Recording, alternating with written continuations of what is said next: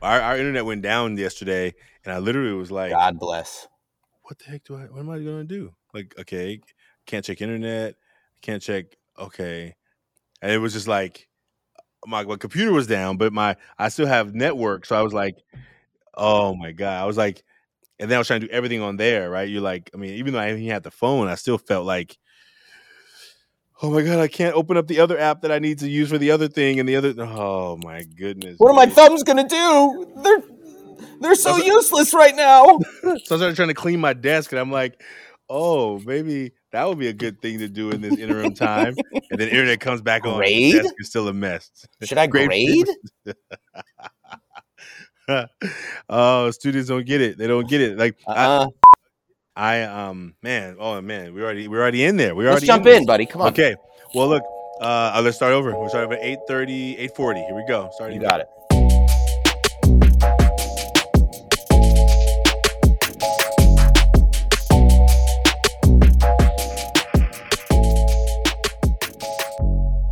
Welcome to the Taking Off the Mask podcast. My name is Ashanti Branch, and I'm really glad you've joined us. Today's guest is Noam Rauscher. Noam is a rabbi. He's a teacher. He supports men who have gone through or who are going through divorce. And in this conversation, you're going to hear a really meaningful conversation between men who are trying to do some of this work. What you can also hear is he and I both have experienced the Mankind Project's New Warrior Training Adventure, the NWTA. I think there's two things that came up in this conversation that I'm really excited about. First, I didn't know he was a warrior brother. And two, I should tell you where I am, because maybe you're already noticing that my voice sounds different, or if you're noticing the image you probably see is different. I am in Toledo, Ohio. I'm here presenting with Bowling Green University, Project Impact Grant, and it has been an amazing day. Today was our first day of presenting, and the teachers who showed up today really had a meaningful experience. One thing I'm really excited about that you may not know is in today's conversation, when I think about not only the New Warrior Training Adventure, when I think about these conversations with men from around the world, the stories that come out of these conversations. And I know that in Noam's conversation, he brought up a story that's from a story of antiquity, we call it, right? A story from the Bible. And regardless of what you feel about the Bible, I just want you to know the Bible is considered a scholarly literature resource. On many top lists of the best books ever written, it is always on the top of the list. But I believe the Bible in lots of different ways as well. I believe in it. But what came out of it is a conversation about Jacob. And if you go and read the story, if you know the story, you would know, and I'm not an expert on the Bible, but one of the stories in the Bible is that Jacob was in a wrestling match. And while he was in this wrestling match, wrestling for hours, really trying to get his blessing, get what he felt was owed to him or due to him. He wrestled for it. He didn't just say, hey, hand me what I'm owed. He was in a battle for it. If you know the story, there's a deeper layer of the story. But the part that I want to share and to think about is that how often are we in the battles for our goals and for our dreams and for our blessing? How often are we demanding of life and of what we believe in, that we're going to get that thing, that we're not just going to sit around and wait for it to happen, but in the work, through the work, we're going to go out and make that thing happen. I think sometimes, extrapolating from the Bible story is me thinking of my own life and my own story. Like, if I want to really do this thing, I want to have this podcast, I want to do these speaking engagements, I want to do these inspirational activation conversations with people to help take them from where they are to where they want to be, knowing that it's not automatic. Just because you want it doesn't mean it's going to happen. But today here in Ohio, in this room that I get to try and make this podcast still, the show must go on. This is part of the work that we get to do when we're pushing towards our dream. That everything won't always be in the studio of my office with my fancy microphone. Sometimes we're going to use the mic built into the computer. We're going to use the camera built into the computer. We're going to use a wall that's sitting here and a lamp that's just going to fall over while you're recording. All of those things are all happening at the same time. And it's okay. I wish you all the best on the journey of your life. I hope that you're inspired and activated to do something. I hope in this conversation you find something that is speaking to your heart. I hope that you take what you learned today and share it with someone else. Don't keep it to yourself.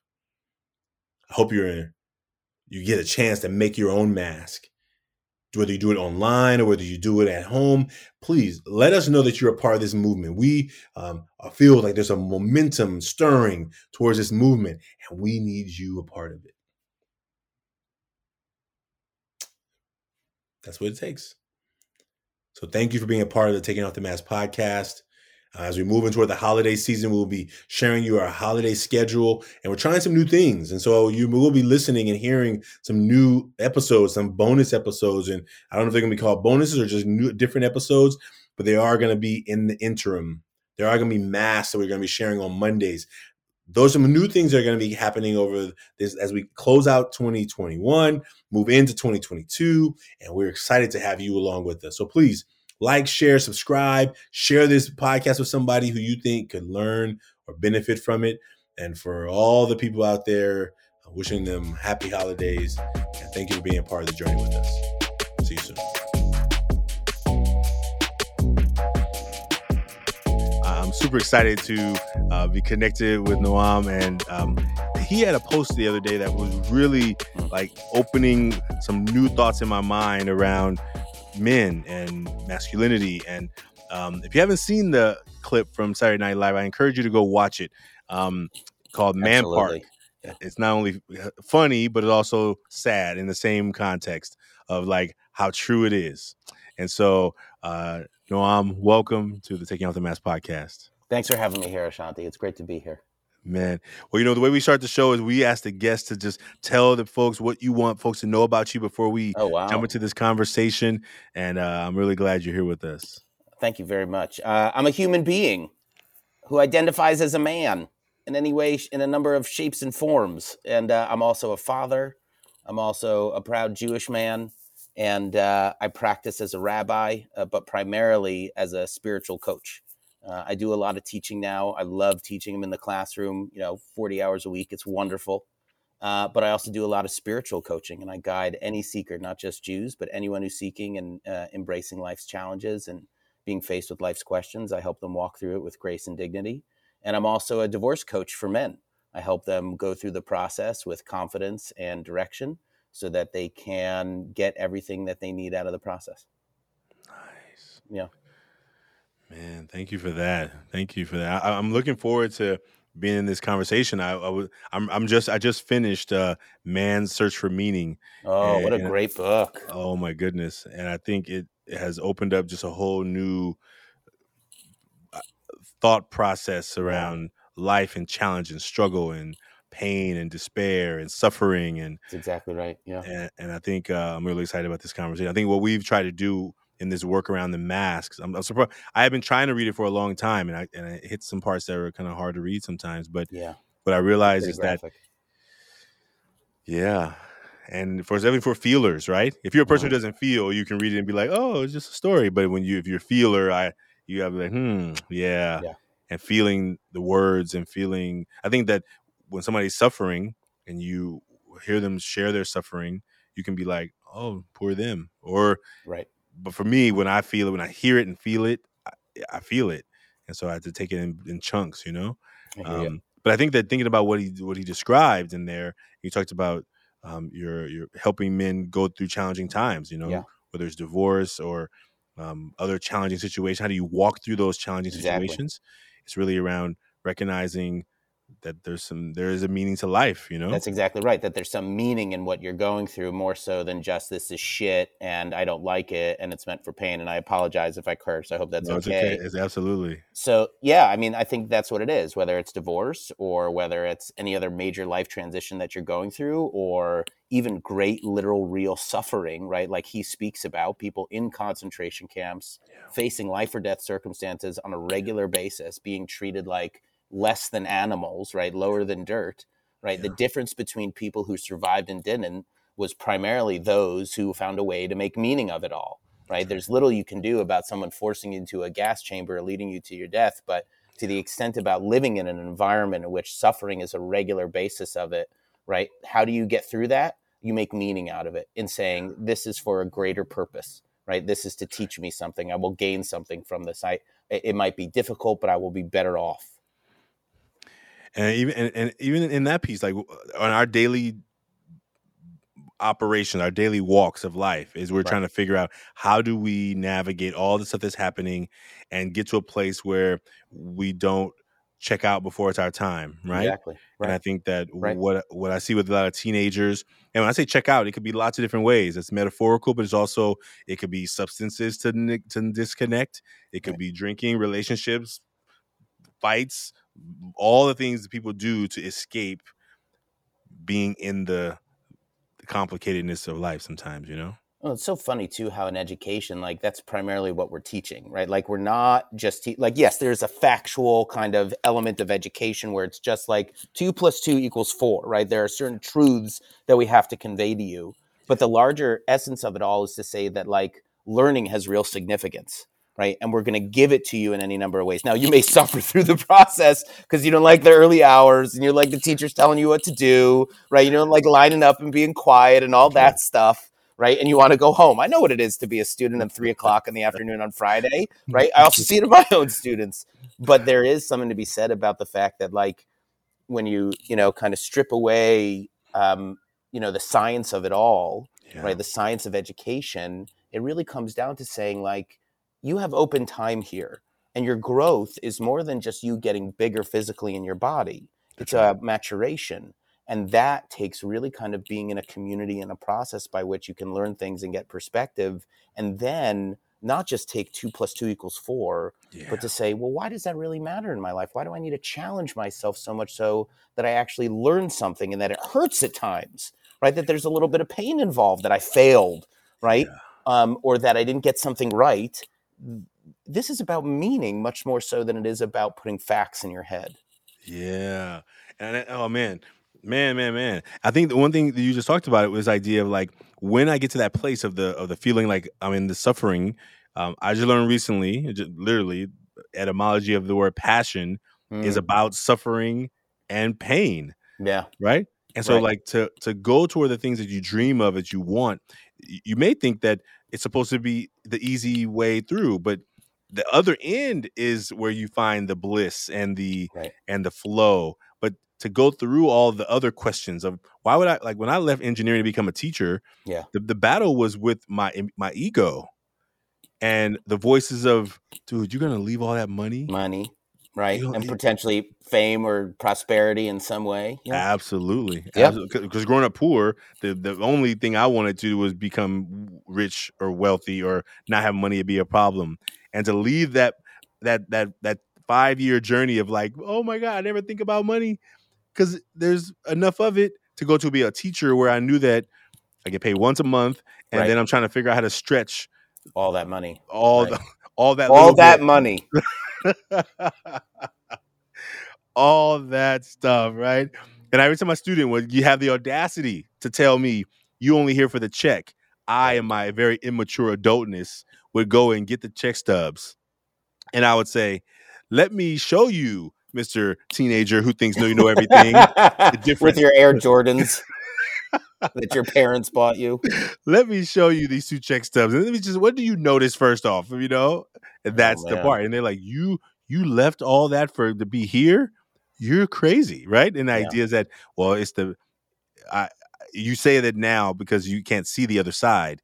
But when you go to that place where you've been chasing dollars and it doesn't make sense, like that's what I feel. And so I'm so thankful for these conversations with men from all over to be able to say, man, where did I learn the message? I mean, I grew up with a single mother, so I learned it from men in the community, and who was like, here's what you better do. Suck it up. Don't show no feeling. Like all the places I got conformed, or I conformed to being accepted, was behaviors that I often didn't even agree with. But there's a cost. There's a huge cost to be yourself. Yeah.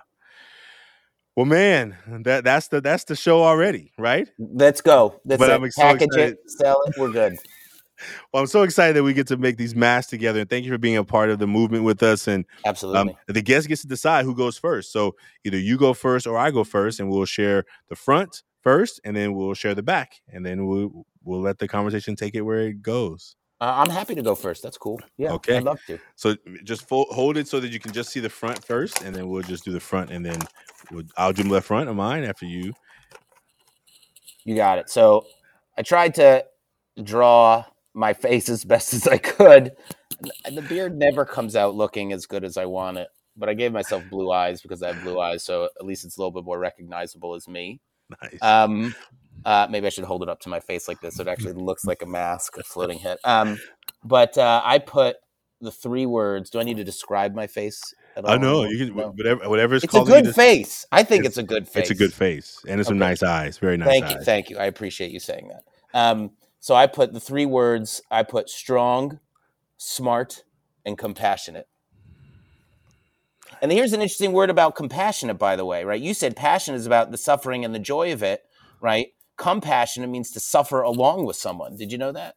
I didn't. To suffer along with someone. Makes sense. It makes That's exactly right. Yeah. So you should say that to your students. Have compassion with one another and you'll build relationships. Suffer together through my class. That's right. That's the only way you're going to get through it. That's the only way you're going to get through.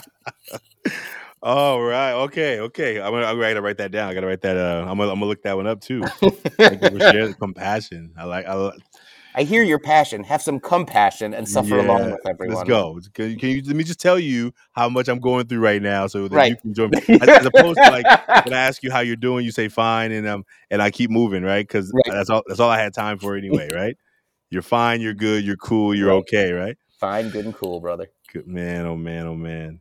I look forward to talking about those 4th graders in a minute. All right, here's mine. This is what I drew today. Okay. Got a little half smile there. Yeah. Trying to creep one out of the back of that. And I wrote these words. I wrote serious, intense, and funny. Yeah. And those are feeling really present today. Like I put funny last because I love to laugh. And sometimes my seriousness and intenseness, laughing comes so far back later. Like I'm just trying to get stuff done. I got too many things to do. Okay, why we don't have time for the goofing off right now. Like I got in my mind, I'm like go, and I oftentimes don't rest enough. I don't take the time to celebrate, I think, enough. I remember we got this grant. It was our biggest grant at the time. And the team got the call, and I was like, "Oh my God, thank you!" I worked so hard for it, and I hung up the phone, and the team was like, "Yeah, we got this grant, right?" And then I was right back to the computer, and they were like, "Branch, hey, you don't want to celebrate?" I don't know how. I don't know. I think I'm so far behind where I think I'm supposed to be. My comparison voice says, "What do you mean? You've been at this 17 years, and you just now." Like there's a lot of comparison I do around I should be further along the journey. And so because I do that to myself, I never feel like I've accomplished anything. So you never celebrate. You're always moving on to the next thing. I have a hard time. And I'm working on that. That's one of my edges. Is also one of my areas of growth. Is like I think I made a video the other day where I talked about the journey of like, when I think about Ever Forward Club as an organization, I started it in 2004. We had 1 club in 2004. If I look at just the number of clubs we have today, we have 3 clubs today. I'm like, in 17 years, you only got 3 clubs? But that's me using numbers as a measuring tool for our success. Yeah, right. But when I think about the hundreds of young people who we've worked with, the thousands of young people, if I don't give myself credit to even think about that, and I use this number system like 1 club, 3 clubs, I make myself feel like I haven't been doing any hard. I haven't been working hard. And I think that's part of my work is that I'm so serious and intense that even when a good thing happens, I'm like, yay, okay, let's get back to it because I got still more to do. And I think I'm learning. I'm learning that even when I celebrate it, I'm not saying I'm done. I'm saying this is a step along the journey, and this piece was completed well, right? And I get to keep moving toward the other steps, I've really needed to build up that self-compassion, right? That being my best friend, because that inner critic speaks loudly in me. So when my marriage failed, I interpreted it and embodied the idea, or at least saw myself as a failure. And I think that's still part of, my shadow, right? The part of the mask that people don't see. And if we're not there yet, I can wait, but let's do it. So, let's do it. But being able to address that, right? And having a self-compassionate voice in my head that silence the inner critic, or at least, just lower the volume on it somewhat, right? So that I had an equal, speaking level for both of them. And admittedly, I think having an inner critic is not so bad. Like, I wonder if there's something protective about that, right? That they help you make wise decisions by saying, I don't think that's really the smartest thing, right? Like, I think that's okay sometimes. So it depends on the volume of the inner critic, but you also need to have that, inner friend, right? The self-compassionate one who's going to say like, all right, you may not have reached all the students that you wanted to reach, but you reached a good enough number of them. And that helps. And so what I said about myself in my marriage was, you made mistakes. Everyone makes mistakes in marriage, right? You both made mistakes. It's a two-way street. Yeah. But you also brought a lot of love and beauty to that circumstance, and family and support and security and strength and all the other things that you should have brought. It just didn't work out. And it doesn't work out for a lot of people. And that actually helped me much more in moving forward from the event, and then also forming other relationships in life, because there was certainly a part of me that, I carry a shadow of questionable self-worth, right? Like, am I really worth it? Yeah. In any number of things, right? Are the things that I'm putting out there, right? Do people, the podcasts, right? Do people listen to those? Do people even care? Like, does any of that really matter? And ultimately comes back, do I really matter? Right? Do people matter that I'm around? Does it matter to other people that I'm around? That's right? That sort of thing. So I wonder about these things. And I think a lot of this is also wrapped up in probably a functional depression, right? That I carry around, that is exacerbated by seasonal affective disorder. Yeah. And so like it all just kind of feeds together in that way. And having a self-compassionate voice helps to really silence a lot of that stuff. Ooh-wee.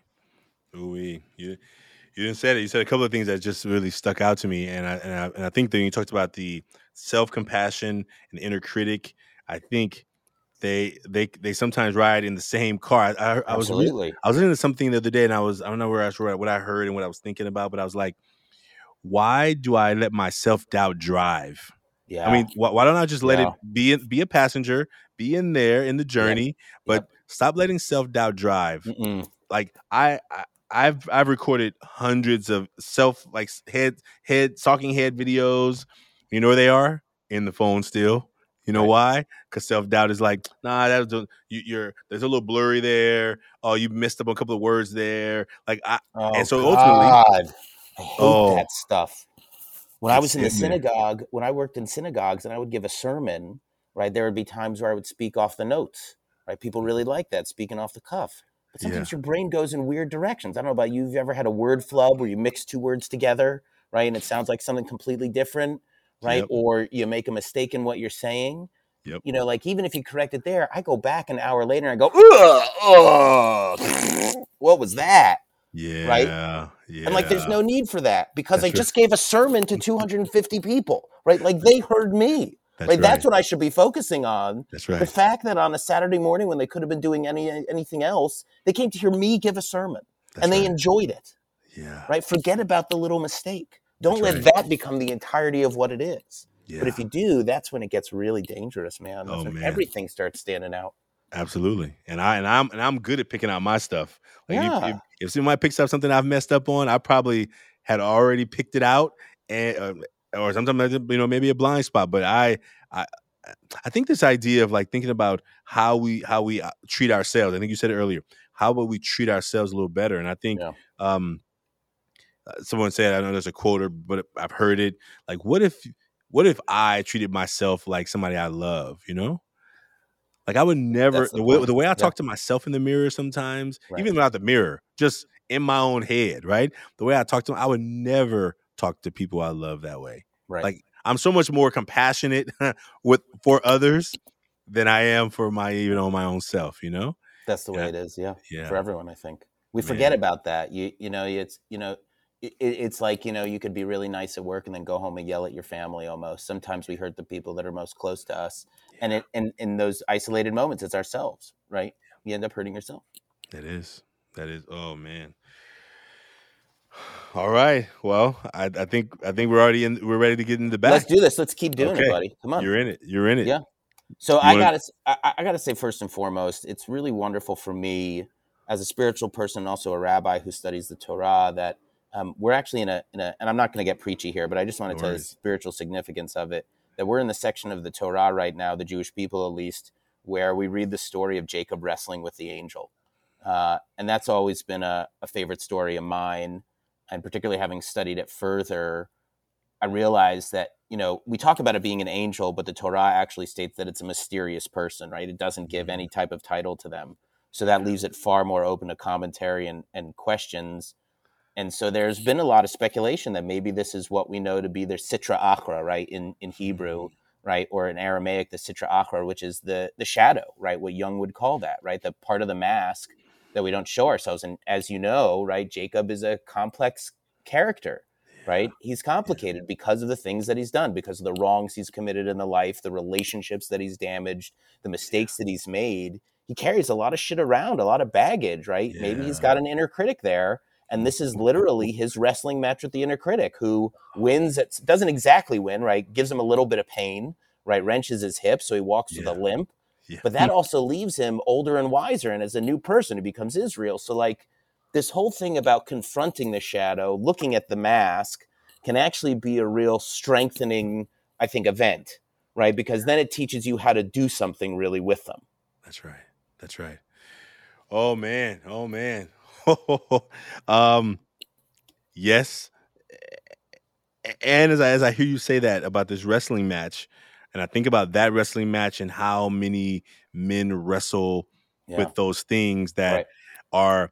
that they try and ignore, but they need to wrestle with it to get through it. Right.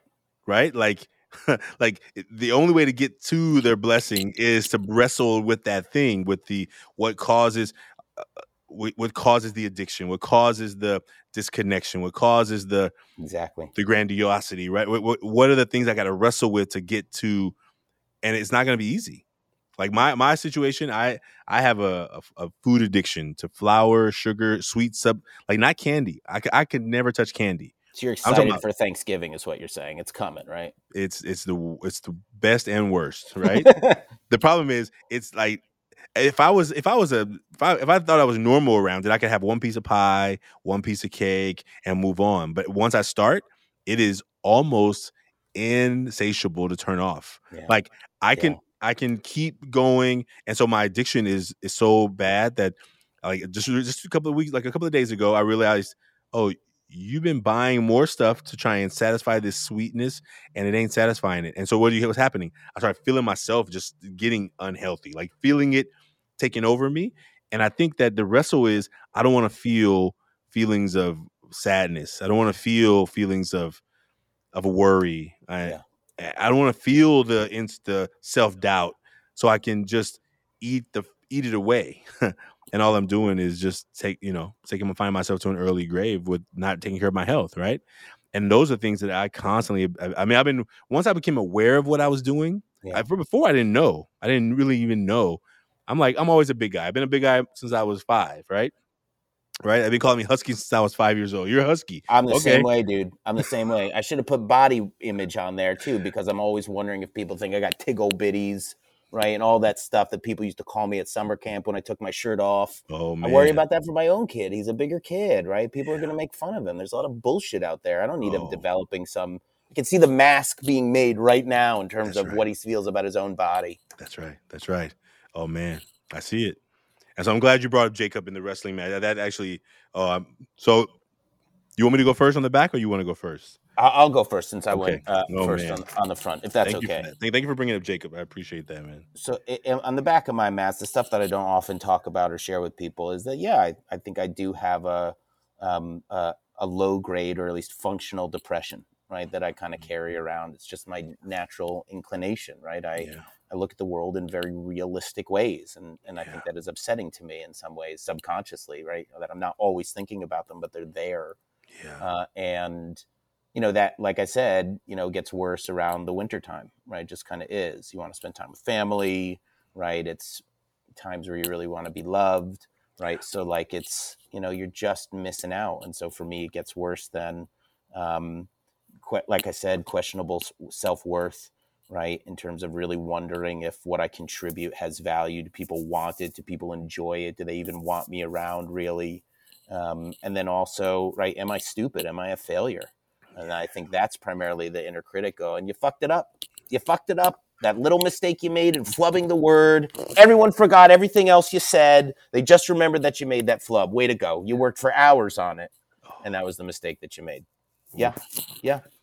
That's what I wrestle with. That's what I'm in the middle of wrestling with right now. Those are my shadows. Man. And that thing about the shadow, man, okay. Well, bring it on, buddy. Here is the back of mine. Fear of failure, self-doubt, worrying and letting go. Yeah. Those are the ones. And I think when you talk about failure, am I a failure?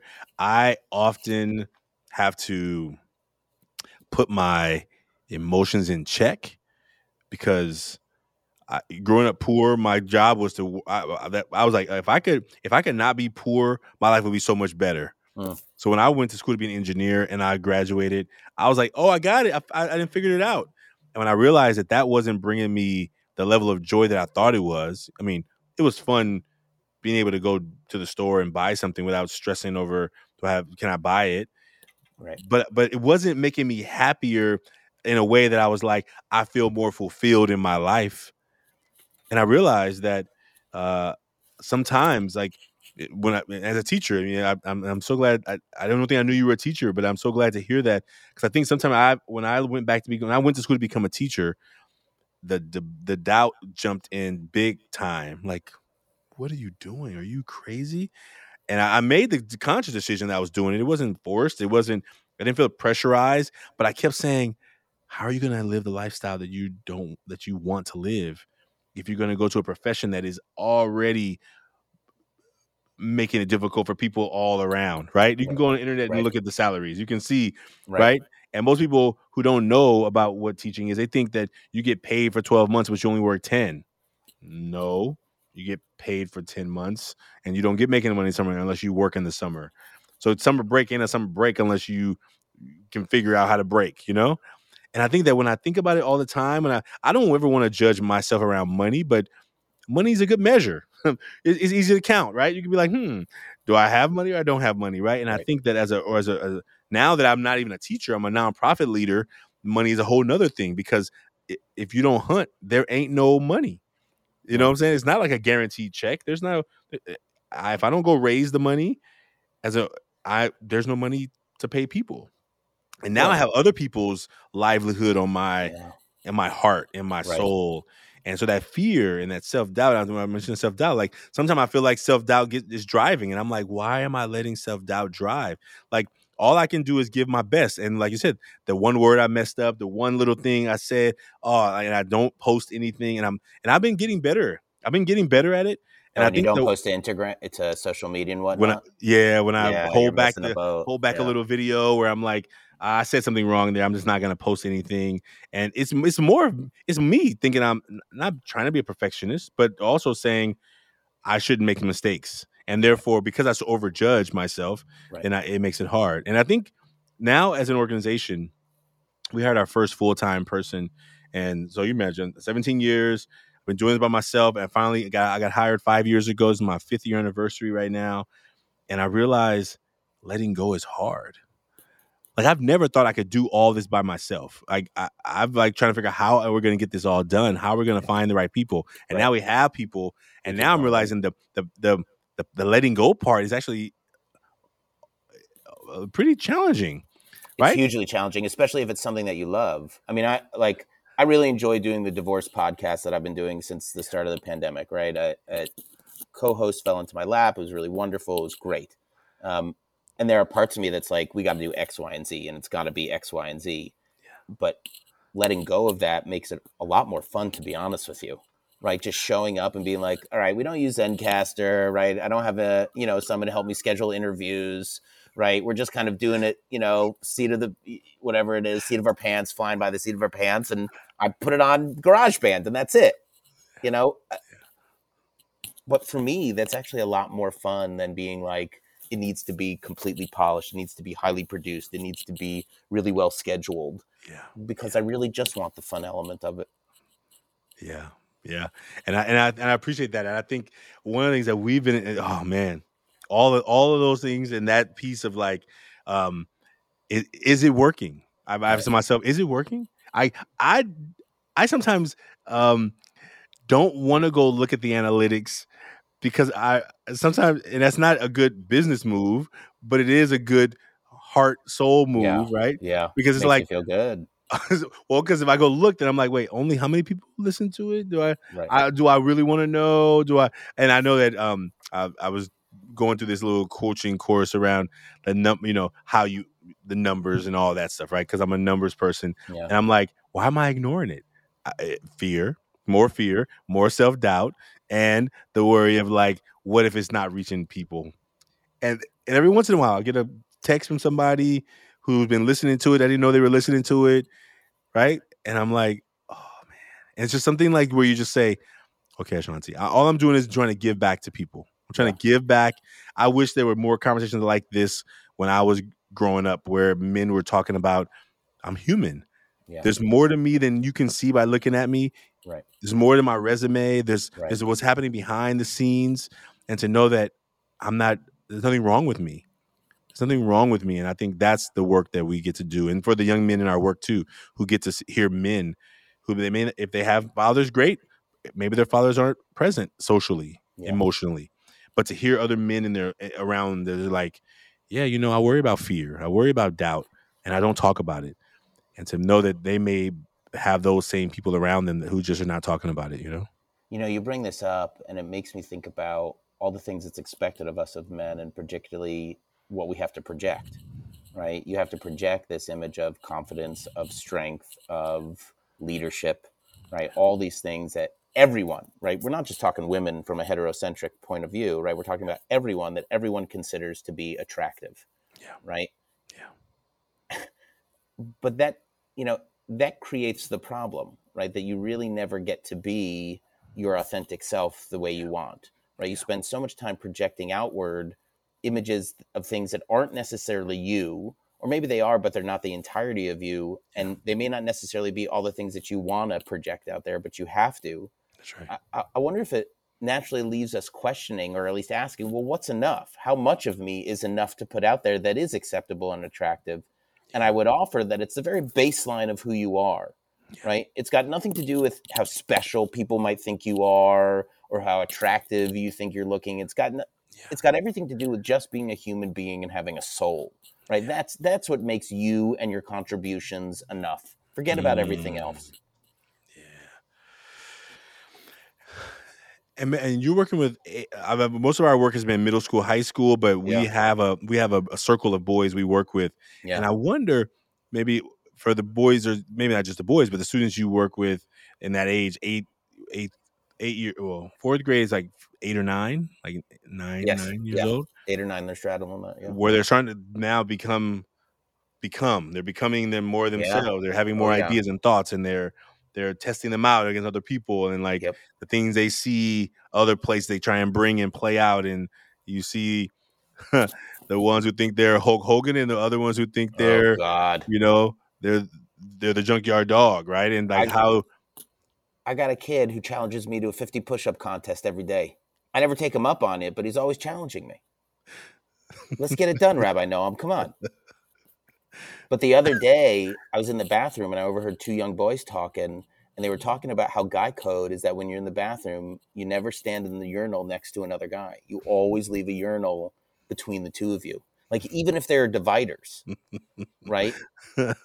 Because you're not supposed to look at another guy's junk. Right. And Yeah. you're not supposed to look at another guy in the eye in the bathroom. Like, there's a funny YouTube video about this. It's all baloney. But like the things that they pick up, right, that they've already, like assumed or what makes you a man or how men behave. I mean, it's ridiculous. But to know that like they're still learning that like you have to separate yourself in the bathroom is crazy. Oh man. Oh my gosh. So the lessons they're learning, Right. 4th grade. I had a parent at one of our workshops or a documentary screening. She has a 2nd grader, and she said her 2nd grader has a best friend, and they sit right next to each other having lunch. Like they're shoulder to shoulder, elbow to elbow, like sharing lunch. And all she knew, one day her son came home, and he was like, "Mom, what is gay?" Oh, And wow. he was like, "Huh? What do you mean?" Right? He didn't even know what it meant, but he knew that the bigger kid who saw him and his friend having lunch, having a great time, loving each other's company, being friendly with each other, intimate connection, said, "Oh, you two are gay." Now the kid didn't even know what it meant, but he knew what it felt like.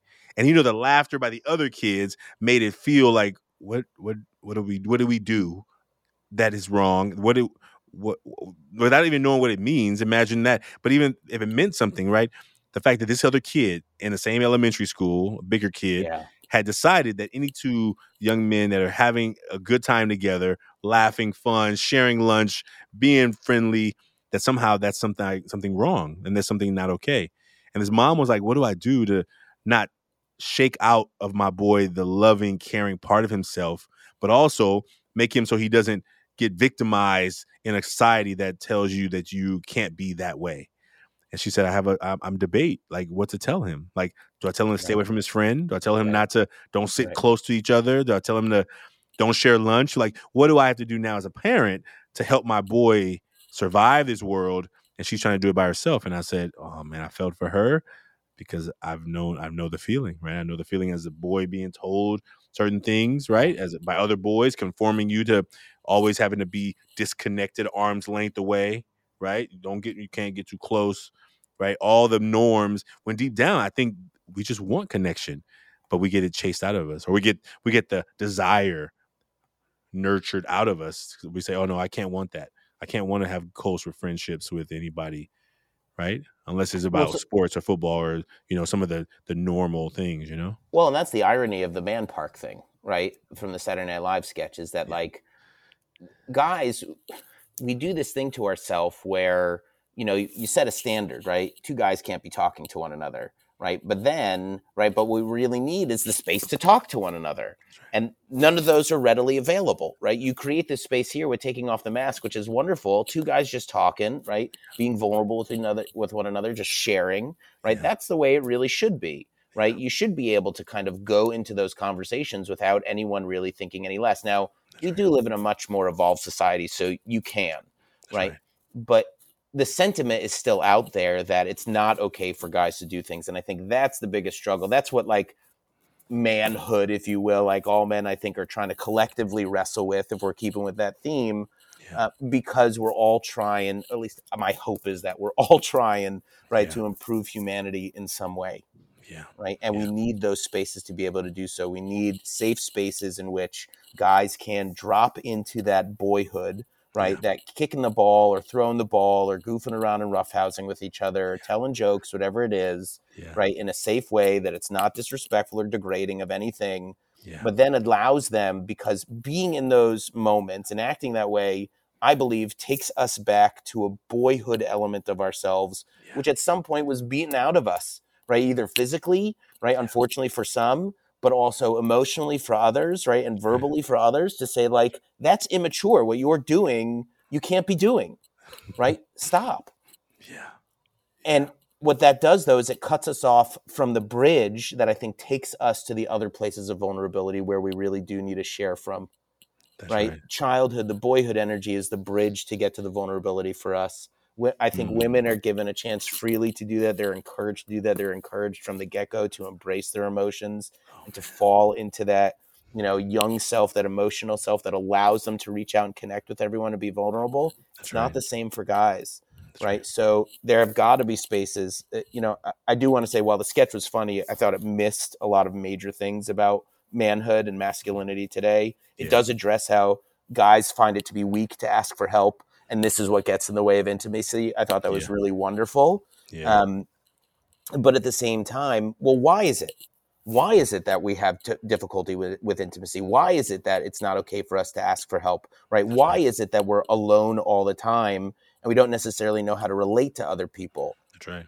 I think a lot of it has to do with the rest of the standards that are on us, right? You need to be a producer. You need to be a provider. You need to be at the office working at a breakneck pace, right? I mean, it's just kind of all those things are going to lead to, right, people who are underdeveloped because they haven't been able to really express themselves in their full humanity, right? In the fullness of who they are. That's right. And I think that, even something as simple as, and I think what you were saying, what brought up to me is I remember the first time a man told me that he stayed home and took care of the house and the kids. Now, as a person who thinks that I think everyone should be able to do whatever they feel best suited to do. I remember just my own self feeling like, huh? Like almost like, huh? You do what? Say it again? Like, say it again? Like, and it was my own like deep programming I feel totally like that's great. You love raising the kids. You love being able to take care of the home. Your wife is working and she loves her job. And I remember just what happened inside of me was like, oh, where was this coming from? Because I don't believe it, but it's the normalization of it that makes it then become, oh wait, why is that? Why does that even seem like it is not okay or it's strange or it's different or whatever? Because the normalization is powerful. It's not that every man is out there trying to do bad. It's like if we don't question the things that happen, that we're like, why do I feel that? Why do I believe that? Why do I believe that? Or where is this feeling coming from that is saying that? And I realized that because it's programming. I was programmed really young, right? We all and were. I think that how do we begin to help deprogram the things that are no longer serving our community, our society as a whole, and definitely for men and boys, right? I think that more. I thought about where are you based? Where are you based? What part of the world? I'm in Pasadena. Oh, you're in LA. I was thinking like, what if we make one of those? What if we invite a bunch of friends to come to a man park? We're gonna go. Oh, that's a great idea. Really do it up. Yeah, just do it. We're gonna have a kickball. We're gonna hang out. We're gonna do. That's come a great idea. And just do it. Like make one and just invite a bunch of friends. Say, hey, inviting all men who want to come. We're gonna be at this park. And just do it, right? Let's just be kids and see what happens. And just really like think about I mean, I'm on a men's team, so thank goodness I have that. But I think about how many men who don't have a place where they can go and be more of their full self. You imagine, I mean, I only been in my organization 10 years, so before that, I didn't even know it was possible to trust men. I didn't trust men. I didn't have any. I have friends from college, but we talked about career. Where you at this point in your career? What promotion you're about to get or you just got, and you go into the next alumni event. But all those things. When you're trained and conditioned from a young age to know that you have to go out there, and in some way, it's kill or be killed, right? You see your father leaving. Right. For those of us who are lucky enough to have fathers to leave for the office, you realize that it's a solitary, moment, right? It's an individual moment. You don't know that he's going to be in an office to work with other people. The impression is you got to go out there and do it alone. Right. And if you have to do it alone, that means you can't really trust people. And that furthers the doing it alone. If you can't trust anyone, right, then you might as well just do it alone. And how can we get back to a place where it's actually not only expected, it's that we ask for help. It's accepted. I was trying to think of those 3 words, and it's right, and it's even checked up on. Right. Hey, how you doing? You doing all right? Yeah. I mean, the other way, when you ask people how they're doing, and you actually confirm, hey, are you sure? man, like it almost turns into like I have to fight you now because now you're questioning that I'm Right. okay, as Right. opposed to being like, no, What's up actually, with that? Right. yeah, as opposed to like knowing that you're actually asking because you want to make sure that you know that the space is safe to like go deeper if you needed to. Exactly. That you like, no, actually, I'm really okay. I'm really Well, and good right that's now. what's so funny about it is that like women, all the women in my life, they all have like these group text chats, right? Of friends from college or different parts of life. They're always, these are my girls from New York. These are my girls from college. These are my girls from whatever it is, the girls in my mommy group, right? And they're all talking. And guys don't do the same thing on a regular basis.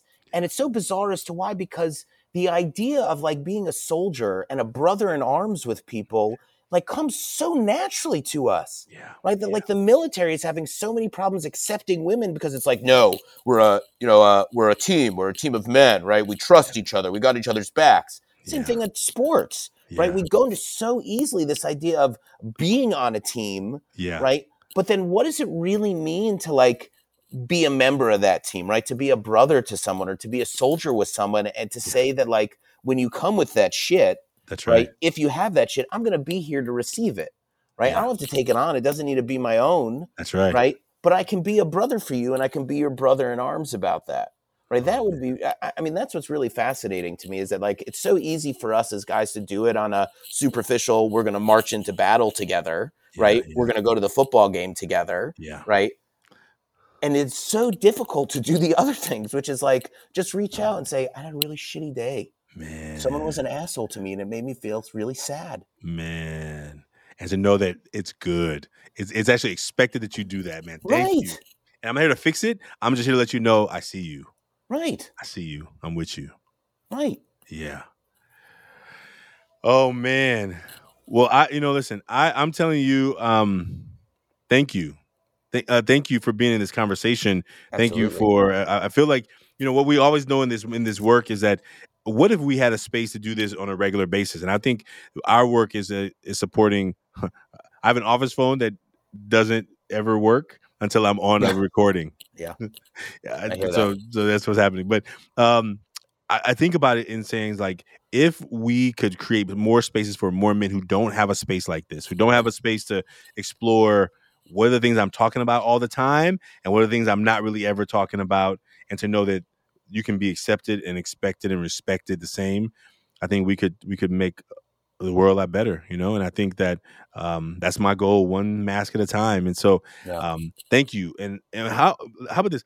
Will you tell folks how maybe somebody resonated with the work you're doing and they want to reach out? What how can they reach out to you? How can they find you? Tell us, or any last words you have for people who are listening to you and who are trying to find their way even in this moment.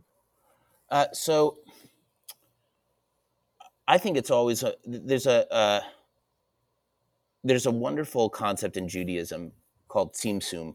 It's from the Kabbalistic tradition. It occurs when we learn about it when God creates the world, right? That God was like all over the place. And so God contracted God's self to kind of step out of the way and allow for creation to take place, right? Literally removed God's self, removed God's self from the environment. I wonder what that would be like if, as guys, we took a moment of pause to draw back, right? To pull back the projections, right? To do a contraction, pull back whatever projections we're putting out there and say like, okay, what is all this space that I have to really put who I want out there, who I am out there, right? And to create that. I wonder what that would really look like for all of us, not only for guys, but to pause and to say, there's a lot of bullshit coming my way. There's a lot of demands on me. There's a lot of people asking me to be something that I don't necessarily want to be, right? Yeah. And so how do I step back from all that, quiet the inner critic, right? And look at this blank space to say, like, I can be whatever I want to be. And what I have is already enough. What I am is already enough. But I can put something else in this space that is authentically me and makes me feel really good about that. That isn't a mask, but that is the entirety of who I am and that people will love. Oh man. Yeah. I'm daily working on quieting that other stuff. And so I appreciate that. And I hope that we will. I hope that as you're helping men do that, as we help men through this platform do that, quiet the noisy voice that's telling you you're not enough and just get present, Exactly.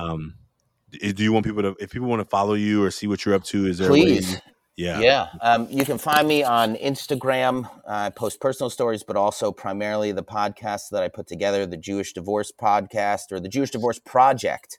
The Jewish Divorce Project is the name of the podcast, available on iTunes and Spotify and Stitcher as well.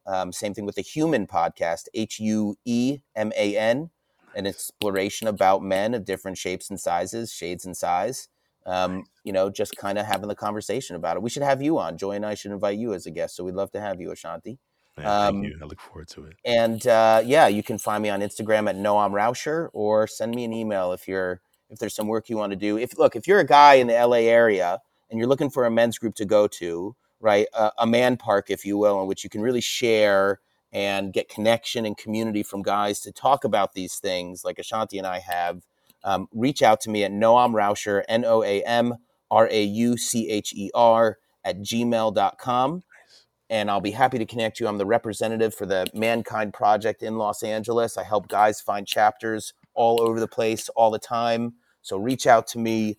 Come, friends. I got lots of stuff to share. I'd love to work with you. Please. Oh, man. And, I maybe I should have caught it and I didn't catch it. So I did my New Warrior training at Camp Krim in 2011. Why did we talk about this from the beginning? It all happens when it's supposed to happen. So did you do it in the winter or the summer? It was cold and raining. Oh God, I did it in Washougal, Oregon, in the mountains with snow all around.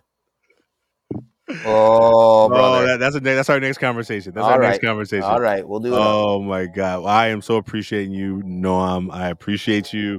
Thank you for being a part. And all this will be in the show notes, folks. So if you didn't be able to copy it all down, it'll be in the show notes. We'll make sure you can find a way to connect with the brother here. And I look forward to our next conversation. I'm Peaceful Bear. What's your name? I'm King Salmon. King Salmon and Peaceful Bear. That's a podcast right there, man. Let's do it. Salmon and the Bear. Oh, man. Thank you. Thank you, brother. Thanks for making this happen.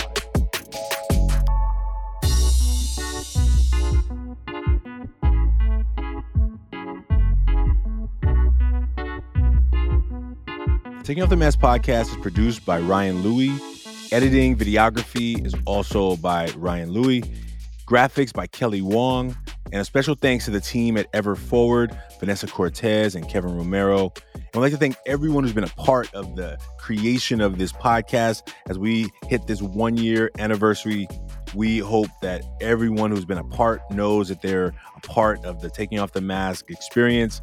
And we look forward to you being a part of it as well. If you liked what you heard today, please like, subscribe, and share. And we look forward to us continuing to offer conversations that matter. Take care. See you soon.